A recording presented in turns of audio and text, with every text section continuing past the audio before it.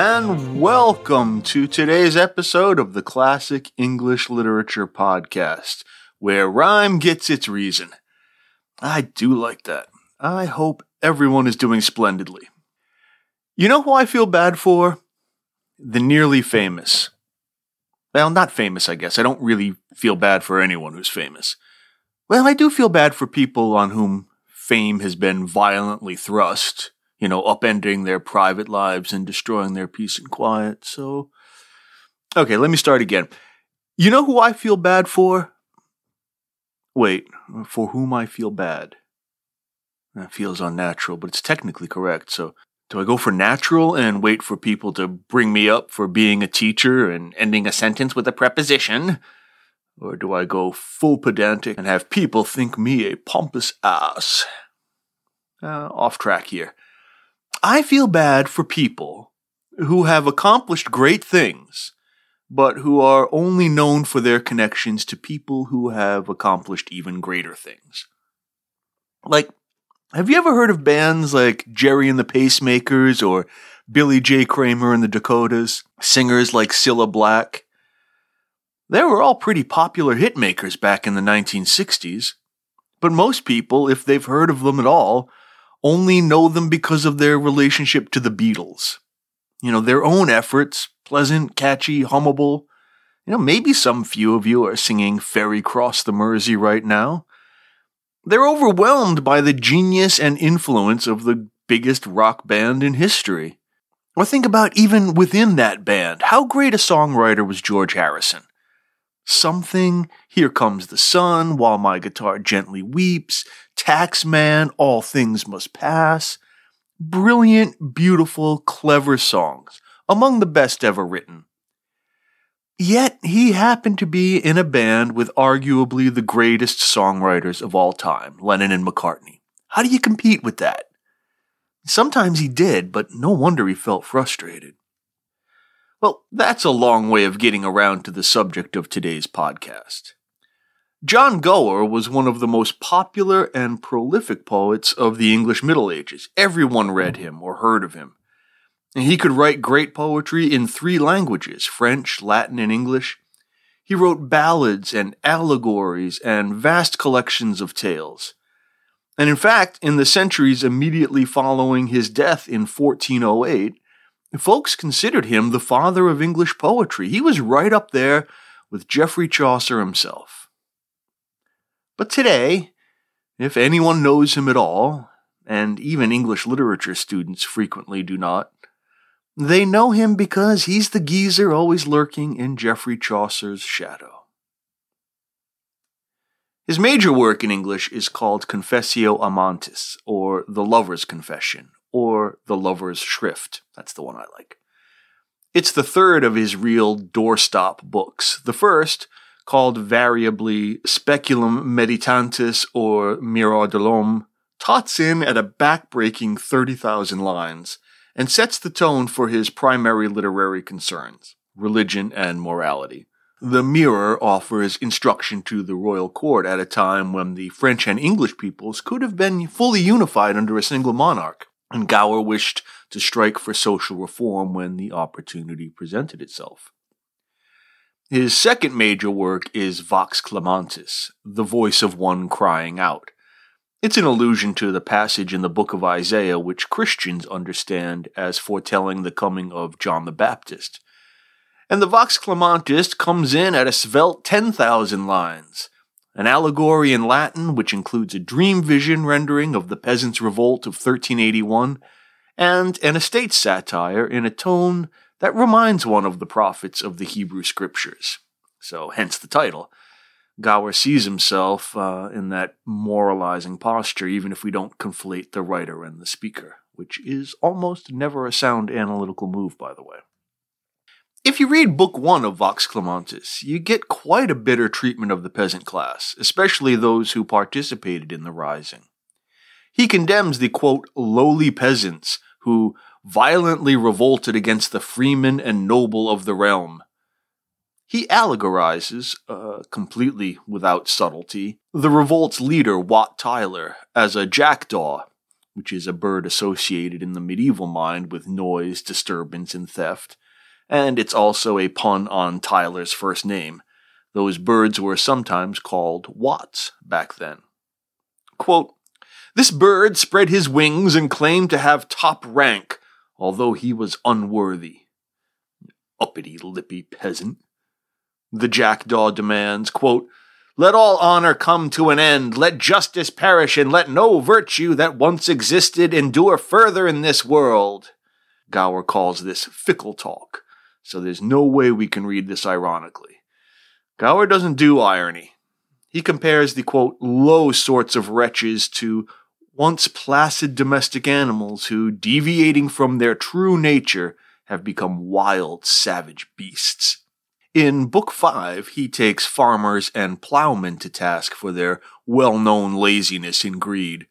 He says, quote, "They are the men who seek food for us by the sweat of their heavy toil, as God himself has decreed. God imposed servile work upon them so that the peasantry might subdue its proud feelings in liberty." He takes us right back to the Garden of Eden and the punishment for the fall. Now, peasants demand higher pay, better conditions, and relief from taxation. Gower calls such demands, quote, "perfidy, deceitfulness, untrustworthiness."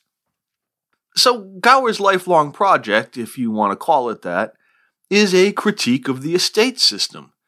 Not its potential injustice, but the fact that the estates in practice don't fulfill their duties in theory, especially the lower estates.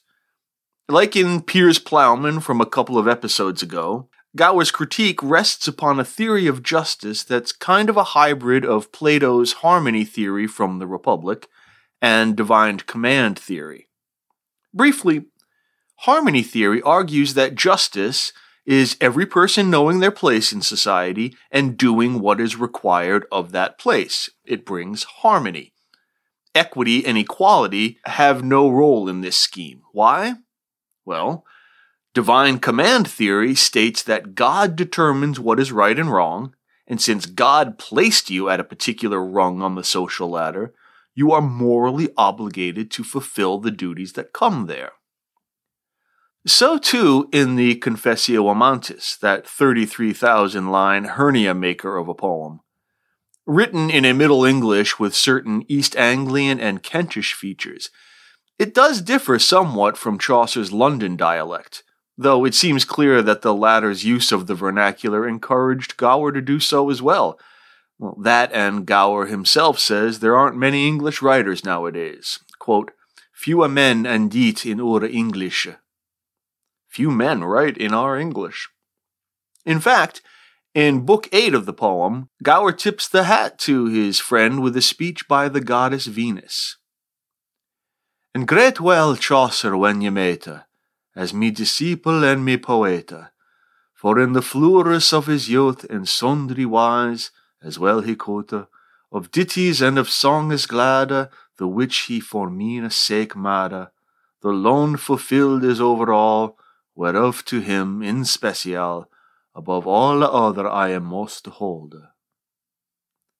And greet well Chaucer when you meet, as my disciple and my poet, for in the flower of his youth in sundry ways, as well he knew, glad ditties and songs which he made for my sake, the land is overfilled, and so him especially above all others I hold. By the way, all the modern English translations of the Confessio in this podcast are of my own devising. I couldn't find many online, and I didn't want to leave a lot of you behind by only using the original language. But as I've said before, I'm not a trained translator, so these are pretty ad hoc. If there are any mistakes, they are mine, and if anyone out there notices them or has a better version, please let me know.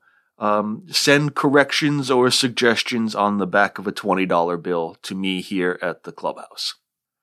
Gower's shout-out is likely a return favor for Chaucer's addressing his own Troilus and Cresside to Gower, asking him to offer any corrections or revisions to the text, though I believe that address was removed from later editions.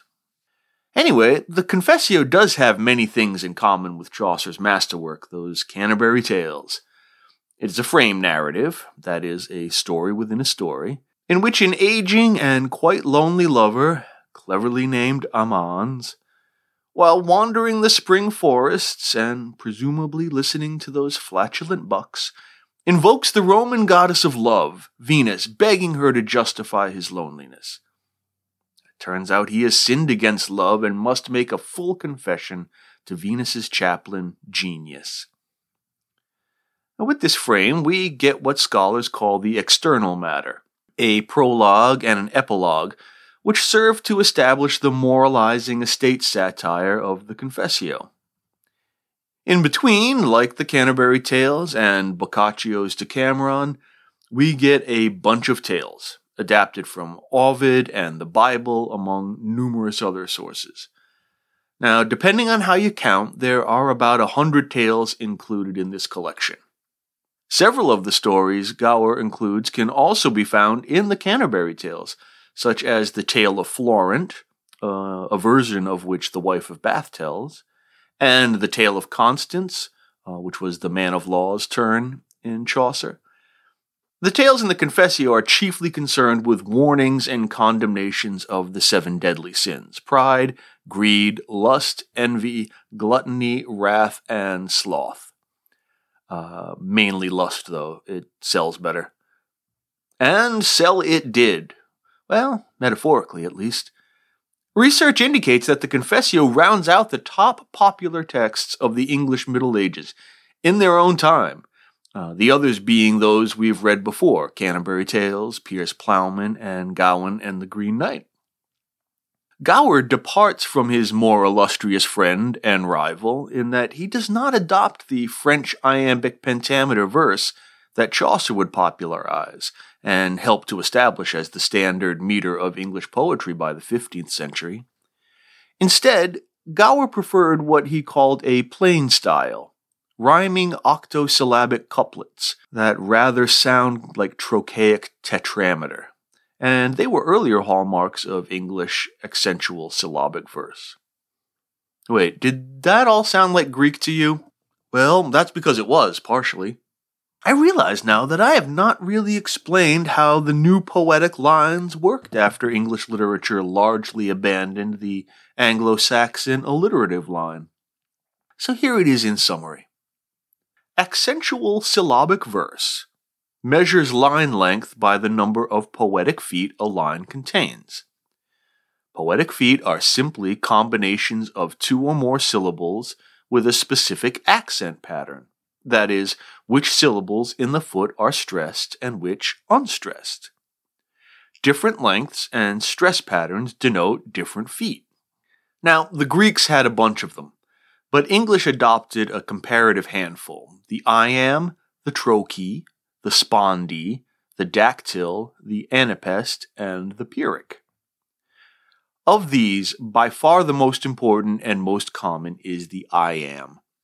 It's a 2-syllable foot in which the first syllable is unstressed and the second syllable is stressed. Ba-bump. So a word like until is an iamb, and forgo. The trochee is also a 2-syllable foot with the opposite stress pattern: stressed, unstressed. So my name, Matthew, is a trochee. Groovy. Also a trochee, by the way. Now, poets select a particular number of feet to govern their line lengths. Using Greek prefixes, if you have 1 foot per line, it's called monometer. 2 is dimeter, dimeter. 3 trimeter, 4 tetrameter, 5 pentameter, and so on. So when I say that Chaucer used an iambic pentameter line, I mean that each of his lines is made up of 5 iambs with stresses on syllables 2, 4, 6, 8, and 10. If Gower is using something approximating a trochaic tetrameter line, I mean each of his lines is made up of 4 trochees with stresses on syllables 1, 3, 5, and 7. Now, a caveat here. When we identify a poem's line type, we're speaking in general terms. A poem is not invariably iambic or trochaic anything. That would be boring. The stress pattern would get so predictable that the poem would begin to sound like a metronome, which, incidentally, is what some critics have accused Gower of sounding like. No, a good poet will strategically mix up the accents occasionally, like a jazz drummer syncopating the rhythm to surprise us or to emphasize a key point or passage. Iambs are sometimes called the rising foot, because the stress on the even syllable kind of lifts the line up. It has a more positive tone, if I can use that word. Trochees, on the other foot, are sometimes called the falling foot because the odd syllables drive the line down. You often find trochaic lines used in religious or devotional poetry because the sound of the line suggests deference or bowing or humbling. So you can see why a moralistic fellow like Gower really liked the trochee. I hope that was useful. Seem to have strayed off course a bit here, but I did want to patch up that hole before we carry on with the podcast. Line styles will become particularly important when we get to the Renaissance writers, like Shakespeare and Marlowe, who use stress patterns to tremendous effect. But back to Mr. Gower. Hey, wasn't he the druggist in It's a Wonderful Life, the one who boxed George's sore ear? I think so. Huh. Right. As should be clear from the foregoing, it's going to be impossible to encapsulate Gower's massive confessio in a single podcast episode, particularly if the host seems to have the attention span of a caffeinated ferret. Sorry about that today. Mine seems to be running everywhere. So I want to consider a few tales that seem to hit on a single consistent subject, and that subject is faithfulness, or its opposite, faithlessness. In the prologue, Gower asserts that faithfulness is indeed the book's raison d'etre. I did find this little passage translated somewhere online. Quote, "In English, 'tis my wish to make a book for our King Richard's sake. To him belongs my fealty, with all my heart's strong constancy, as loyal man in everything." If we take Gower at his word, Richard II charged the composition of this book, and he, for the glory of his liege lord, composed it. He uses the word fealty here to describe his duty. Now, of course, fealty in the Middle Ages is the formal obligation of a vassal to a lord, and it follows a ceremony of homage in which the vassal prostrates himself before the lord, imploring his protection. And so with words like constancy and loyal. The notion of faithfulness is integral to the stability, efficacy, and perpetuation of the medieval social order, perhaps any social order. In a largely illiterate world, one's word, one's pledge, must be given as sacred and inviolable. So faith in this sense, though certainly this is embedded in the conventional religious sense of the word as well, faith becomes a shorthand for the entire system of moral obligation in the medieval mind. And if you think back, this has been the conflict mechanism in many of the plots we've discussed in previous episodes. Beowulf is the embodiment of loyal faithfulness, true to his father's oath, to Hrothgar's plight, and to the Geats right until the end. Grendel is his moral foil, the embodiment of treachery and faithlessness. In the Anglo-Norman era Arthur legends, Vortigern and Mordred break faith. Gawain hides the green sash from Bersilac to cheat the Green Knight, the Pardoner sells false relics, and so on and so on. So it seems to me Gower's project of moral reform rests upon a faith in faithfulness. In the prologue, he announces his concerns that, in this age, people have too many diverse values and opinions. Quote, "For now upon this tide, men say the world on every side, in sundry ways so diversed." And now, at this time, men see the world on every side in many diverse ways. And so we immediately understand the rather conservative and orthodox anxiety of Moral Gower, as Chaucer named him. Like anyone of such a bent of mind, Gower wishes for consistency and reliability because, quite rightly, I suppose, those guarantee stability and order. To ensure the reliability that ensures order, one must promote faithfulness, fealty. One of the tales in the Confessio, Ceyx and Alcyone, tells of the love between Ceyx, king of Trachis, and Alcyone, daughter of wind god Aeolus. Ceyx, says Gower, quote, had Alcyone as his wife, which as his own heart's life he loved. They loved each other so much that they would playfully call each other Zeus and Hera. Isn't that adorable? So says Gower's source, and the gods don't like uppity humans taking their names in vain, as well we know. Ceyx also had a brother whose grave misfortune it was to be turned into a goshawk. Don't really know why. I suppose we must simply accept that one of the great mysteries of life is to see one's loved ones occasionally and without warning become raptors. Or jackdaws. See Tyler Watt above. Maybe he had the temerity to refer to himself as Acanthus. Who knows? Ceyx wants to know if there's anything he can do to save his brother, so he decides to sail to an oracle for the answer. Alcyone begs him not to go, fearing the stormy sea and the god's anger. Quote, but when the months were gone which he set for his homecoming, and still she heard no tiding, there was no lack of fear, so she asked the goddess to forbear. Ceyx does not return, and Alcyone, in her great anxiety, prays to Juno, quote, to know how he fared. Juno sends the messenger Iris to let her know in a dream that Ceyx is drowned. The god Morpheus creates an apparition of the dead Ceyx to tell the dreadful story. But the jealous gods repent when they see the lovely Alcyone so distraught and, quote, beheld for the truth of love which in this lady stood, they have upon the salt flood her drowned lord, and her also, from death to life to turn so, that they have been shaped into birds. So because of their faithfulness to each other and to the ornithoid brother, they are granted new lives as birds. Cruel irony? Swimming among the waves.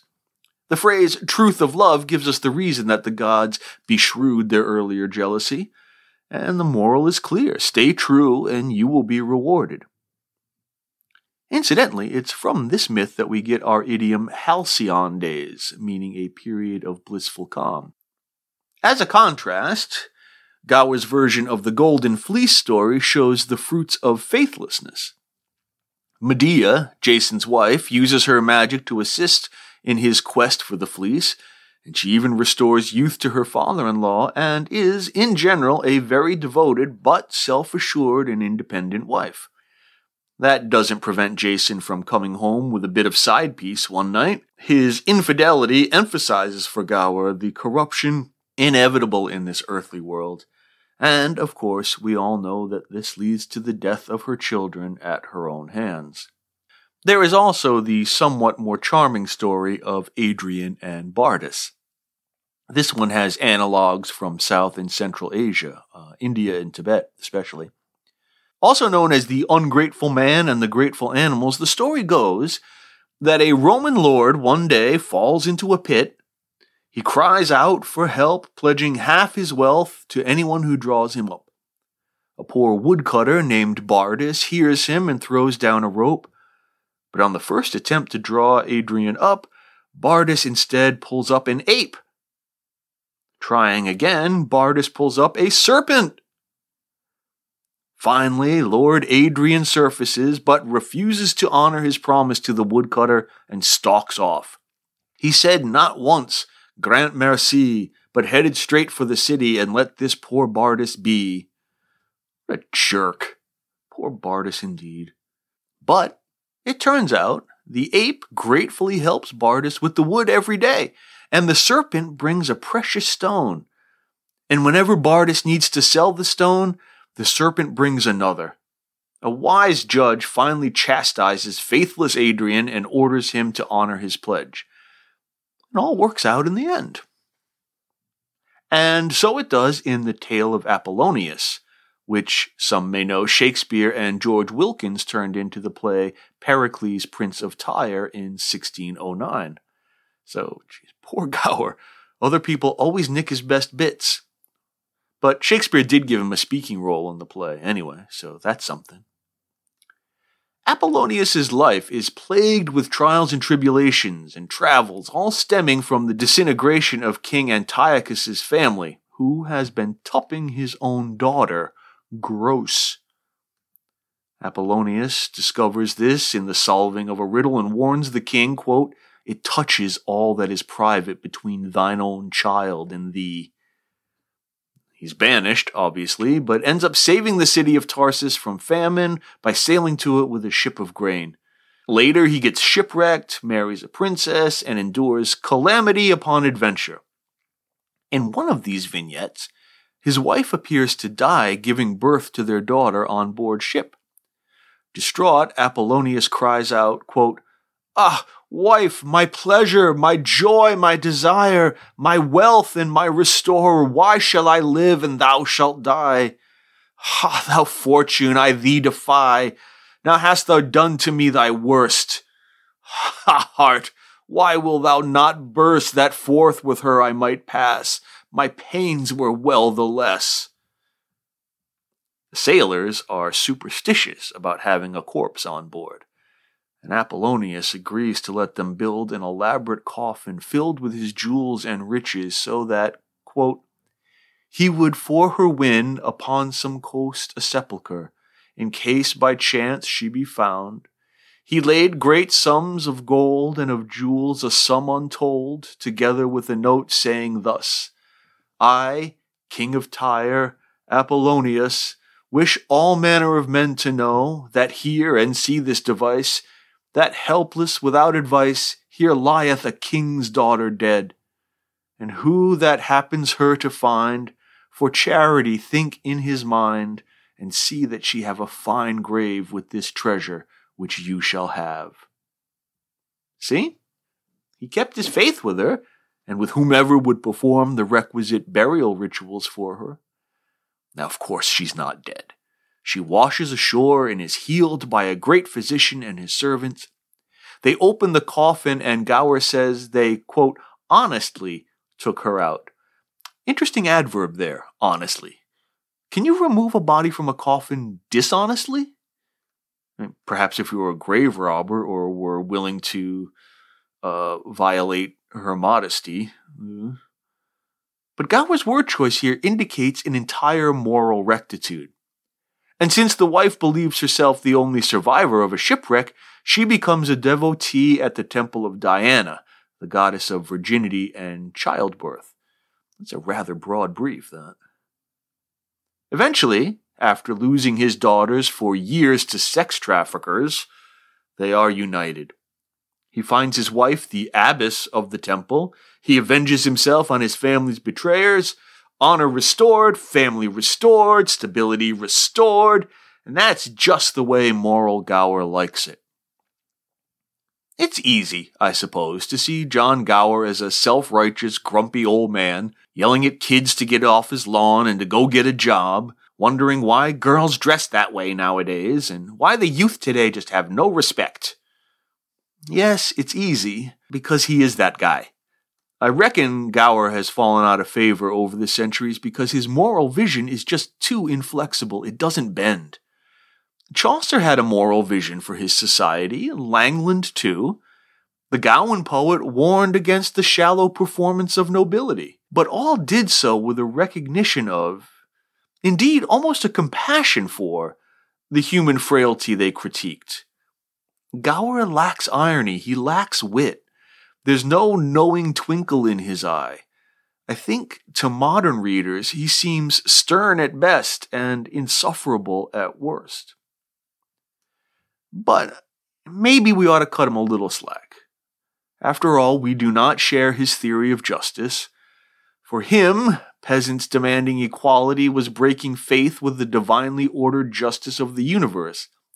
It wasn't a proto-democratic awakening of human rights to be celebrated. For Gower, it was anarchy, and order is the surest guarantee of human happiness. But we shouldn't rush to see Gower as simply an apologist for an oppressive feudalism and totalitarian church. To do so assumes that he knows that our modern definition of justice is the right one, and that he is cynically preferring another so that he can keep hobnobbing with folks like Richard II and John of Gaunt and Henry IV. That's anachronistic and a bit arrogant. We don't have to agree with him. We don't have to want to live in the just medieval world he envisions, and we don't have to like his poetry. But we should be gracious enough to accept that he is genuinely concerned for the social and spiritual flourishing of humanity. Thanks for joining me today. This podcast is only possible because of you, so thank you for all the support you offer. I couldn't do it without you. Stay safe, and until next time, keep the faith.